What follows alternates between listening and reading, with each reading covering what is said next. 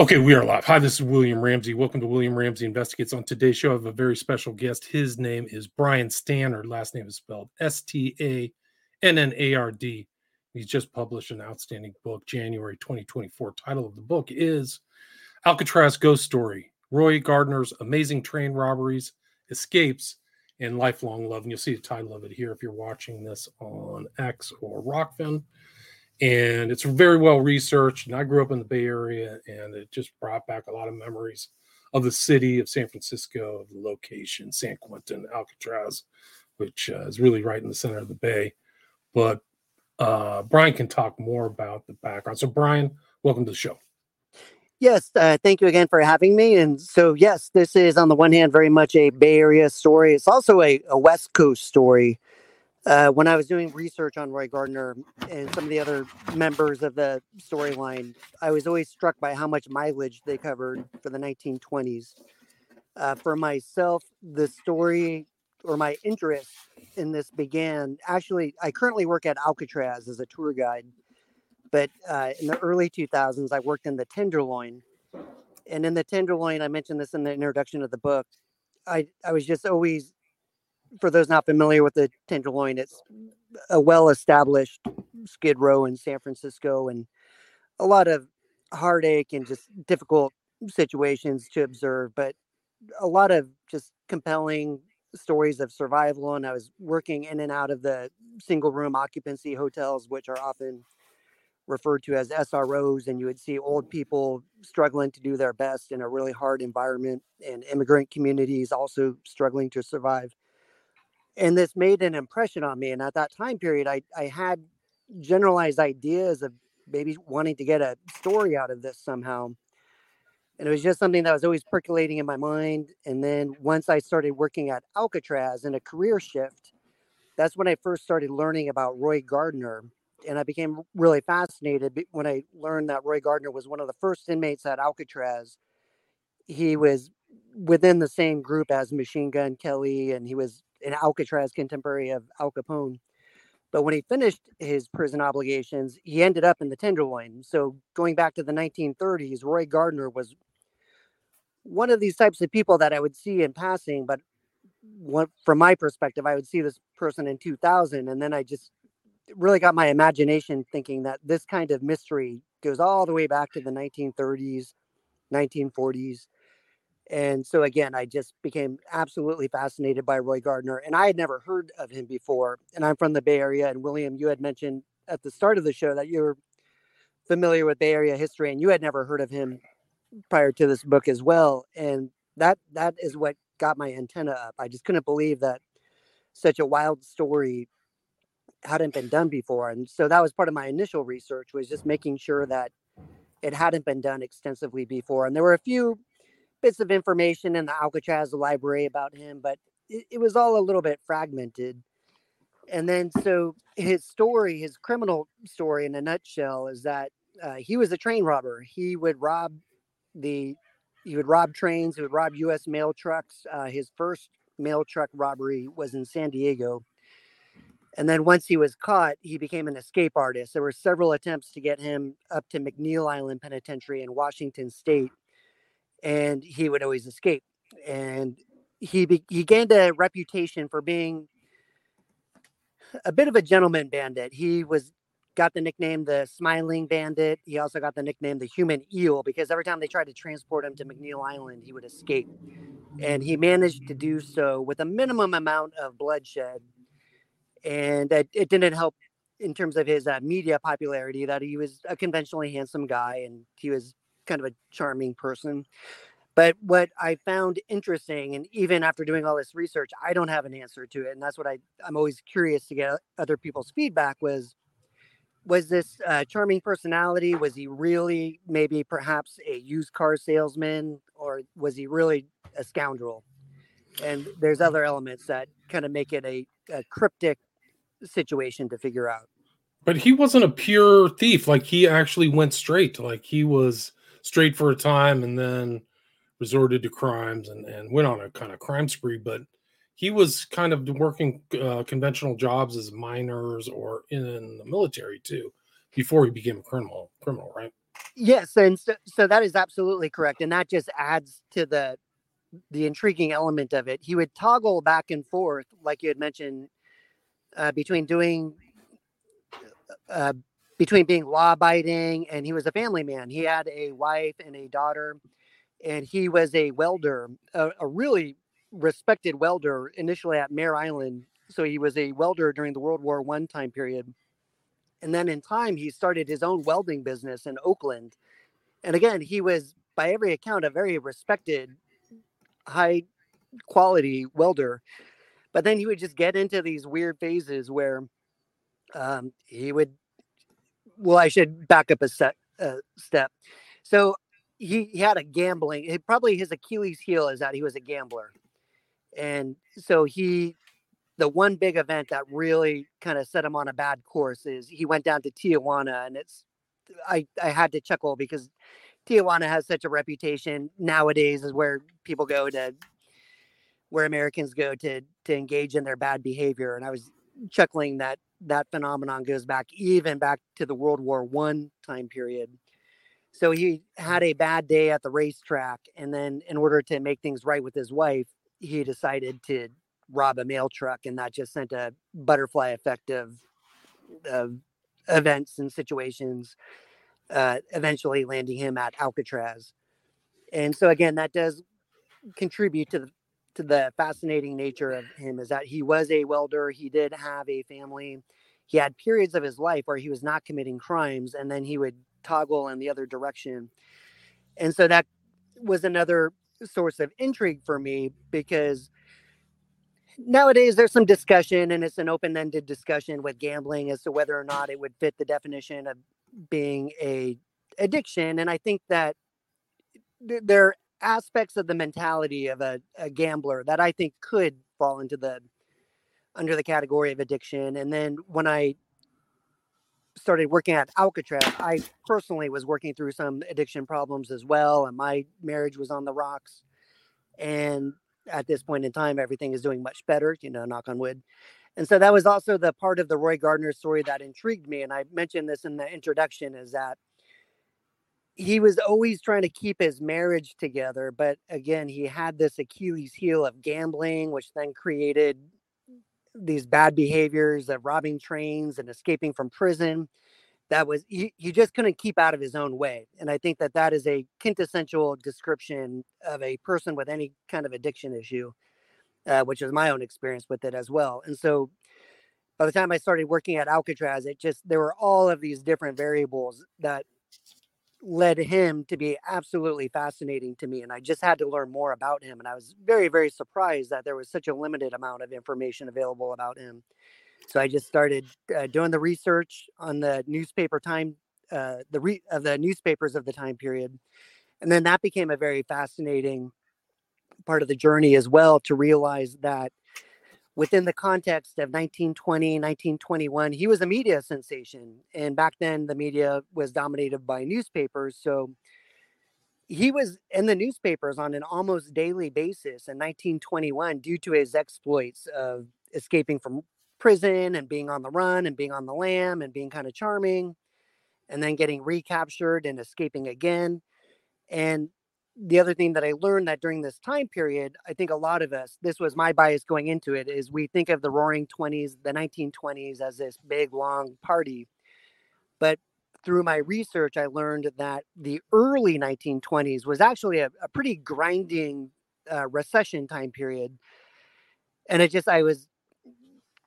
I found it striking, the similarities 100 years later, where I don't know if a recession is the correct word, but we're facing many of the similar economic problems. There's a big global pandemic we're working through. 100 years ago, it was the Spanish flu that was the pandemic from 100 years ago. And the recession 100 years ago, in large part, was due to the First World War I and all the damage that had caused. And so I think that in the context of 1921, Roy Gardner was a little bit of a mischievous diversion for reporters for all of this other aggravation happening in the larger world. Right, he was kind of like an anti-hero, like, people admired him because of his looks and his manner. He wasn't a really nasty and some of his guards like him, like, he had long-term relationships with the guy who arrested him, if I remember correctly, so he fit more of like a Robin Hood ethos than a really hardened gangster like Al Capone or something. Yes, exactly. And so that is what is interesting. And so that was the media narrative that formed around him. But then it gets a little bit. There's a few developments that happen that kind of undercut that a little bit, and it gets a little bit murky at times. And so that was the other aspect that I thought was interesting, is that once the media formed their impression of him, and it was, like I said, this mischievous bandit, um, it kind of became locked in place. And when other developments came about, they couldn't quite pivot to explore the more complicated story. And that's why I think it's today still a complicated and interesting story, because like you were saying before, the concept of the anti-hero, or I even use the expression of an anti-villain, someone who's a rascal and a bandit for sure, but is likable and he's not hyper violent. But then, is he? Like, what's the real story here? And given that he died in 1940, we can't ask him any follow-up questions. So it's a compelling mystery. And that's why I think it was such an interesting story. But that was another aspect of his escapes, is like it would capture the public imagination. So when he busted out of the island, it was McNeil Island, which is kind of south of Seattle. They didn't know if he was dead or alive because he was shot twice, right? Correct. Can you talk a little bit about that? Yeah, so McNeil Island Penitentiary is based near Seattle, like you said, and in many ways, it's similar to Alcatraz in that it is an island. It's surrounded by water, and the cold water with raging currents was set up to be considered a deterrent from inmates escaping. And so during one of his escapes, Roy Gardner managed to escape, and he had been shot twice during that escape attempt, but they couldn't find a body. And so that became part of similar to the interest in the famous Alcatraz escape that motivated the movie Escape from Alcatraz with Clint Eastwood, is that they know the escape happened, but there's no body. There's no body dead. There's nobody. They didn't find a dead body. They didn't find anyone alive. So it just creates this intriguing mystery, compounded by the fact that the public knew Roy Gardner as this kind of likable, handsome man. So I think a lot of people were kind of secretly rooting him on. And then within the context of 1921, there was this anti-communist hysteria happening. So a lot of the local police departments thought that he was being sheltered by communist agents. And there's a lot of what I felt was kind of dated but humorous language around that. And so the story just became very compelling. And again, during his time period on the lam, there were all kinds of sightings that could have been sightings, but who knows what they were. And it just added to this overall story of this guy who just could not be kept in prison.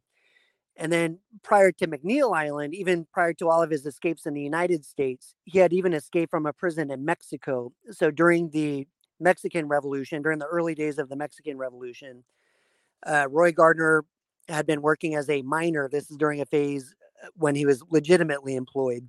He was working as a copper miner in Arizona. But then there was a really horrific mine cave-in, and it almost killed him. But they did his surgery, and they put a metal plate in his head, and they kind of bandaged him up. And that was sort of his motivation, though, to find a different line of work. Even though working in a mine seemed kind of dangerous, he made the decision that maybe running guns for the Mexican Revolution would be a good alternative.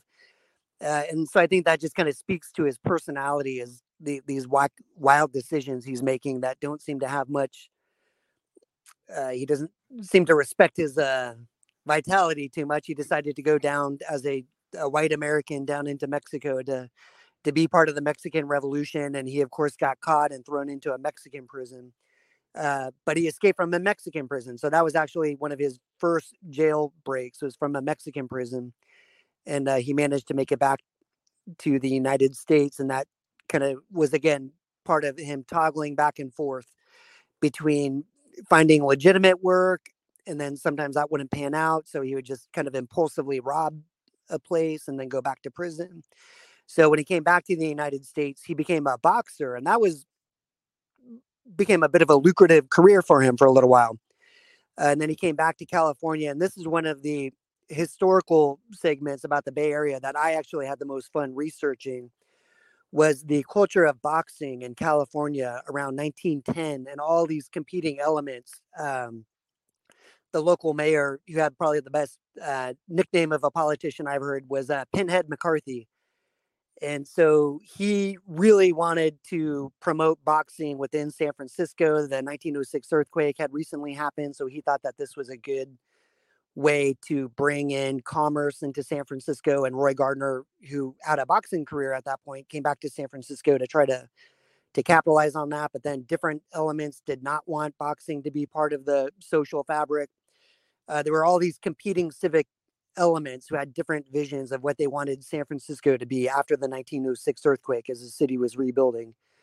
And so in that kind of muddiness, Roy Gardner's career, he just kind of stopped being a boxer at that point, mainly because boxing technically became illegal for a phase in California. And so kind of as is the trend in his life, he would work legitimate jobs, and then that just wouldn't really work out oftentimes because he'd be gambling. But sometimes if he, in the case of boxing, if they outlawed boxing, he just couldn't do that anymore. And so he did this, what to me felt like an impulsive robbery near Union Square in San Francisco. And he got caught right away and sent to San Quentin.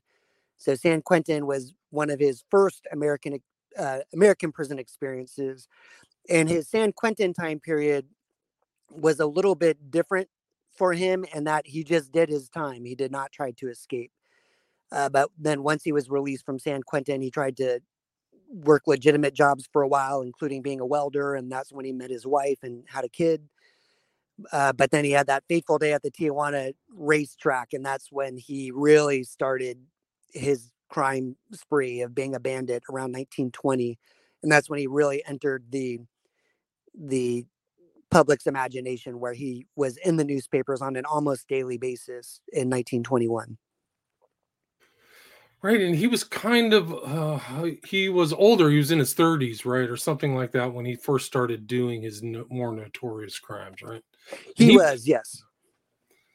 Can you talk about his relate? Because part of the book is his relationship with his wife. He really stayed with him almost to the end, right, Dolly?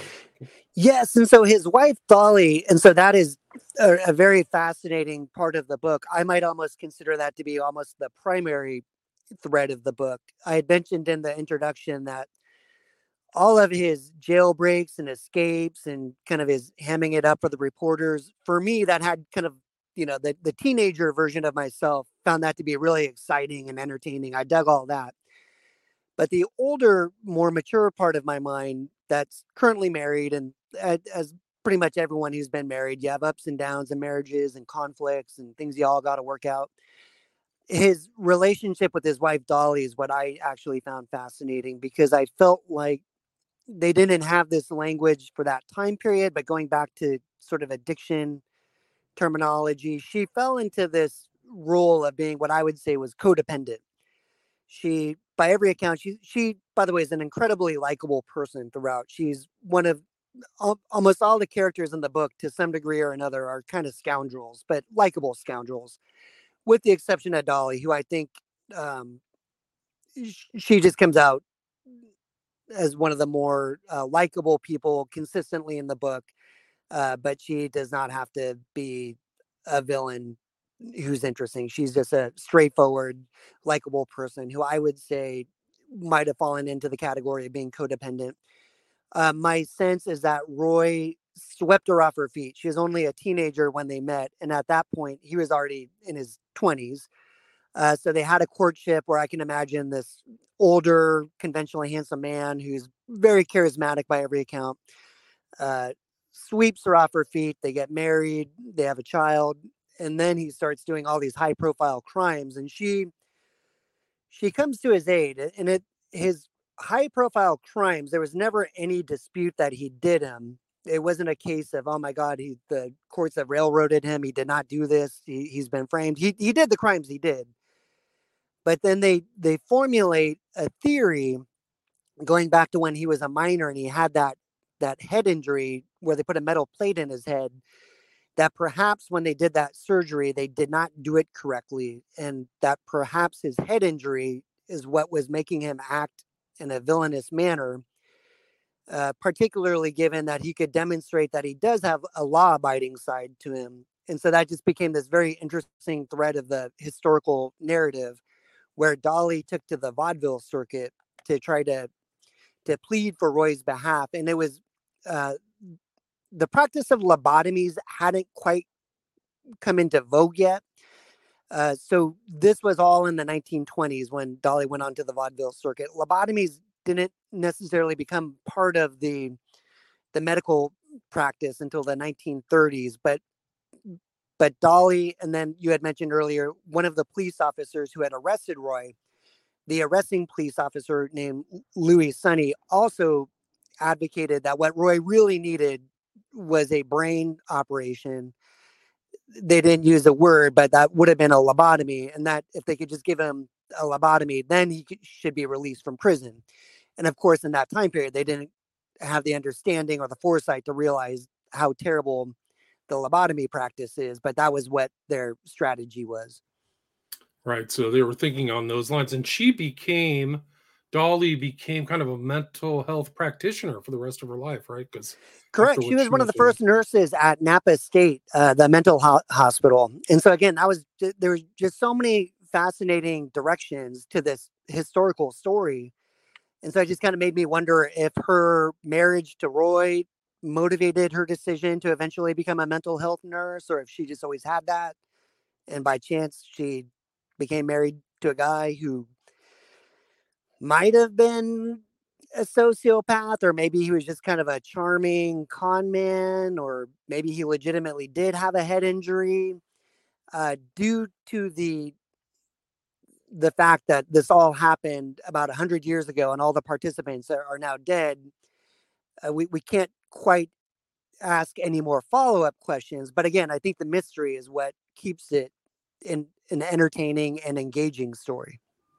Right, like what's his real personality? Is he brain damaged? He was smart enough to get out of places and work his way out of jails and stuff, so he could had some intellectual capacities. Poor impulse control, maybe something else like that. But he went to Alcatraz. He ended up just like the title of your book. He actually wrote a book about that, right? About his stay there. Can you talk about that?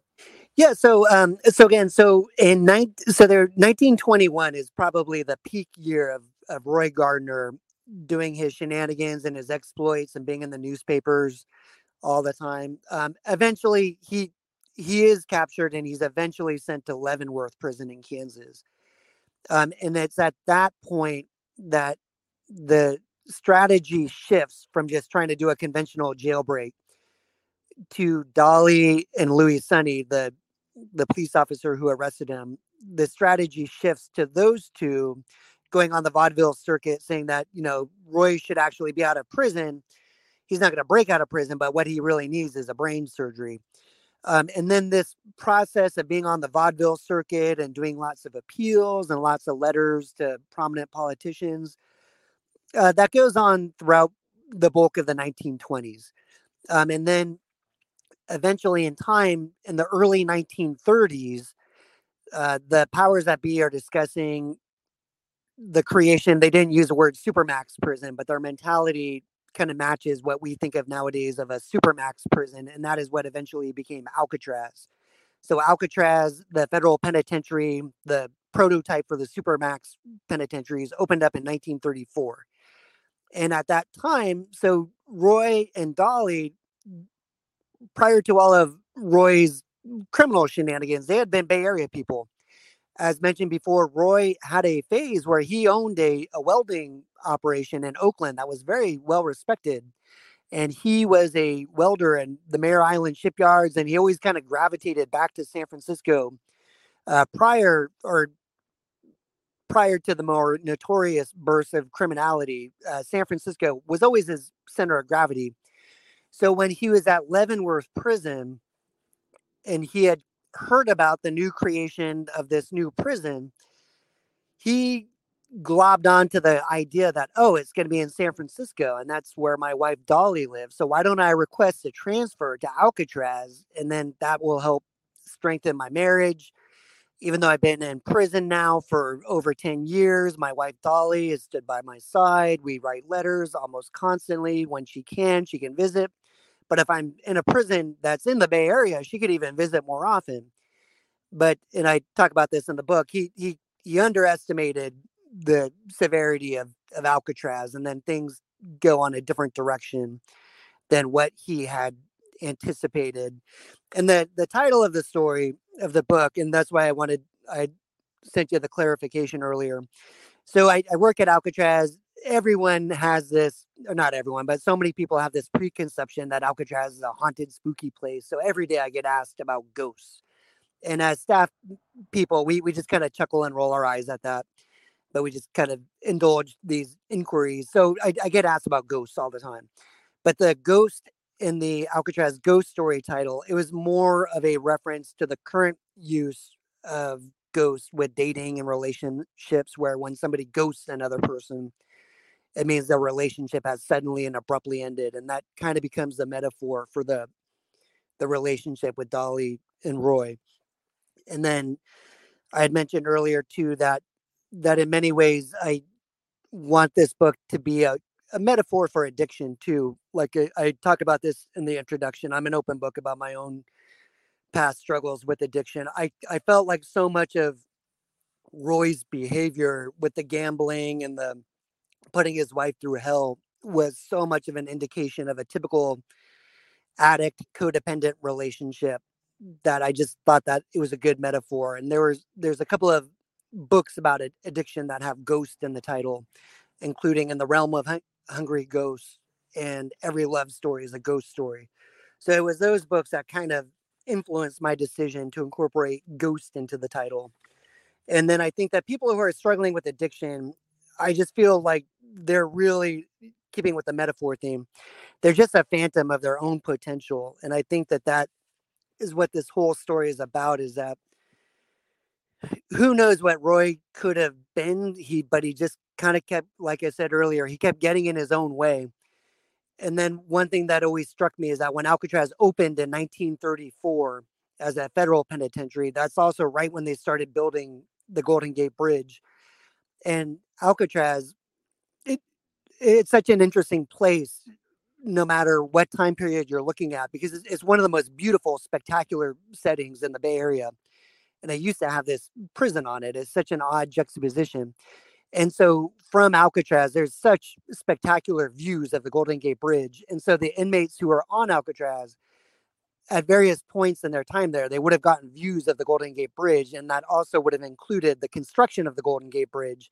And so I was just always imagining if Roy Gardner seeing the construction of the Golden Gate Bridge while imprisoned at Alcatraz and realizing that, man, he could have been a foreman on that job, but here he is at Alcatraz. Right. It's really something else. And like, it's interesting. They made the decision to put a prison there with $1 million views. Like, you can see the Golden Gate Bridge, you can see the city. I mean, it's incredible that was the choice somebody made back then. But yeah, like you said, he was there, Al Capone, Machine Gun Kelly, right? One of the interesting thing is, like, he had enough confidence to like write the presidents, hey, let me tell you my story. Like, he really thought different. Like most of these other criminals that maybe hold their heads low, but instead it was like, I'm sending stuff. And these were reprinted in the newspapers too, right?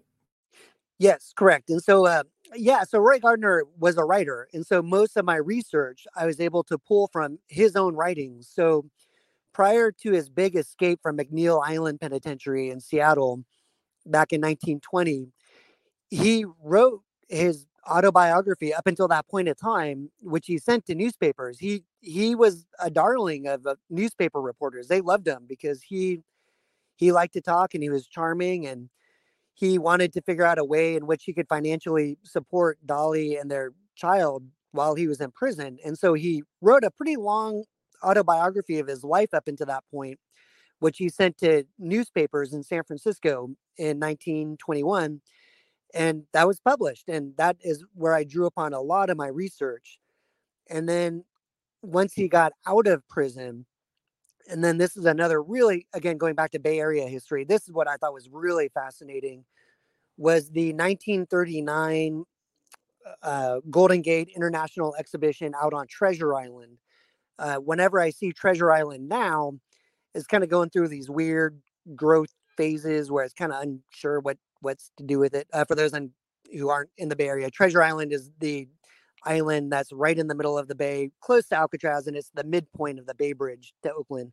But it's an artificially constructed island for this big carnival that they had in 1939, almost like a precursor to Disneyland. And then what I think just the saddest irony to this, so it's in 1939, and the whole purpose of it was to promote world peace. And so, anyone who's with a vague understanding of world history knows what was happening in 1939.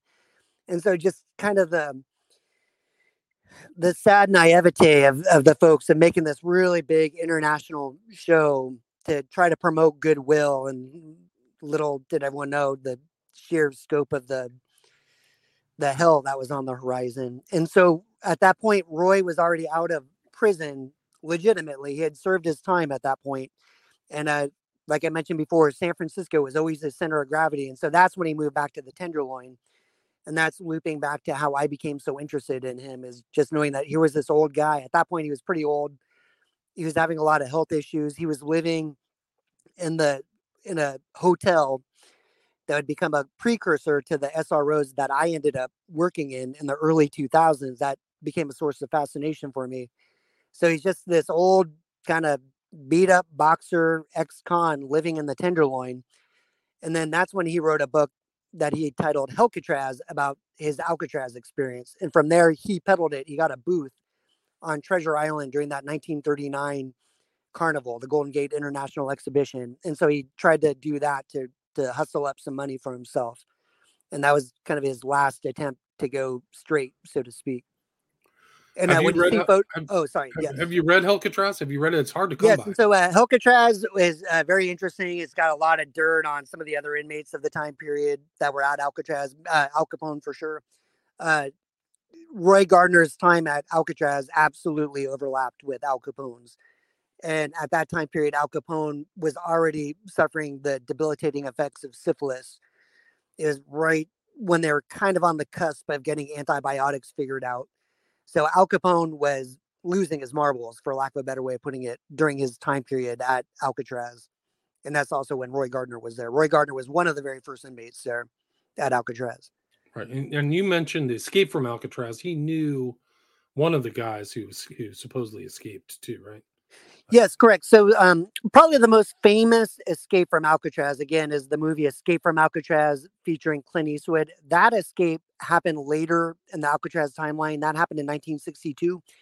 But there was a similar escape in the 1930s, the second official escape attempt, that had a bit of a similar outcome, in that the two involved inmates escaped off the island, and they know they got off the island of Alcatraz. They know that they got into the San Francisco Bay, but they were never seen again. They never found a dead body. They were never seen living again. And Roy Gardner definitely was acquaintances with them. So even though Roy Gardner didn't officially participate in that, he probably was keeping mum about it. He probably knew something was up. And it is interesting, like San Francisco at that time, he was involved in almost so many different places and things. Like you talk about the Panama Pacific exhibit, which is still there out in the Marina area, I think, still San Francisco. Yes. So the Palace of Fine Arts was constructed a few years after the 1906 earthquake, when the civic leaders were really trying to announce to the world that San Francisco hasn't been knocked out despite the devastation of the 1906 earthquake and fire. So that was the Palace of Fine Arts is still the ongoing remnant of that was a fair that was kind of similar to the one that they had on Treasure Island in 1939. It was an attempt to just inject life into San Francisco, and fortunately for us nowadays, the legacy is that beautiful Palace of Fine Arts. But again, what I thought was really amusing to read was the conflict between the civic leaders, between the tone that things should take. A great book that I read that was part of my research just to kind of get some atmosphere was the Barbary Coast, just about all the wild shenanigans of San Francisco uh, shortly before the 1906 earthquake. And so when the 1906 earthquake happened, it almost wiped San Francisco off the map. So when they were rebuilding it, there was a train of thought that said, "Hey, let's bring back the Barbary Coast. San Francisco, it's a two-fisting drinking town. Let's bring that back." And then other members of the political class said, like, no, no, no, no, no, no. We don't want to bring that back. We want to make this a more respectable town again. And there's a lot of conflict and the back and forth was pretty amusing to read. That was the city back at the turn of the 19th to the 20th century, and it lasted pretty much up till the 60s or 70s, but that's all gone. But it used to be like a fishing, transport hub. And, yeah. Just totally different time when Gardner was around. San Francisco was really something else, really rough, and a lot of tough bars and strip joints and things like that. Yeah, and then I also mentioned the big strike of 1934, and just along that theme of what you were talking about, how there was just that huge longshoreman strike, all near where the base of the Bay Bridge is, and along Market Street, and just very bloody. Just a lot of tough guys for sure, absolutely back then. Yeah, really rough, really kind of rough frontier mentality. Much more frontier now. It's like a tech utopia, Right, exactly. but it's like inverted. Right, Totally right. inverted. Brian, we are at the 36-minute mark. I mean, really interesting story, and a very well written book, I will say as well. But also brought back a lot of great memories just growing up in San Francisco. Is there anything you'd like to add, or anything you'd like to anything I missed before we wrap this up? No, I think it's great. Like I said, one thing that I just found so fascinating is that I couldn't believe that this story hadn't been told prior to my learning more about it. Once I started working at Alcatraz, and every step of the way, every door that I opened, it just got more and more interesting.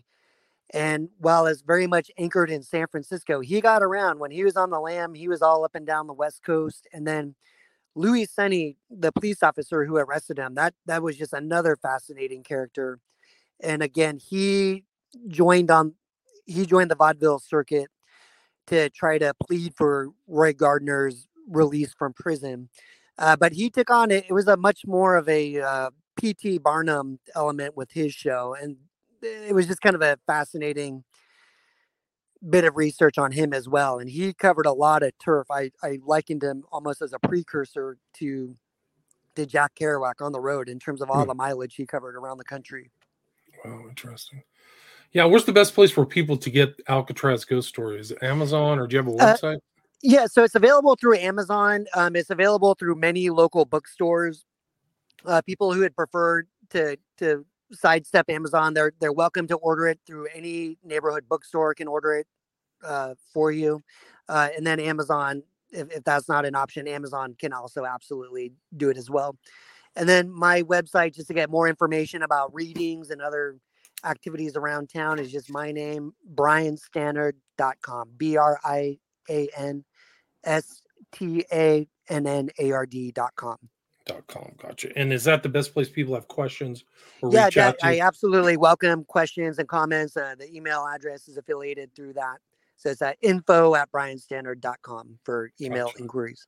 Awesome. Well, congrats on the first book. Again, the full title is Alcatraz Ghost Story, Roy Gardner's Amazing Train Robberies, Escapes, and Lifelong Love. And the author is Brian Stannard, Stannard. Thanks so much for your time. Appreciate it. All right. Thank you so much. Thank you, William. All right. Thank you.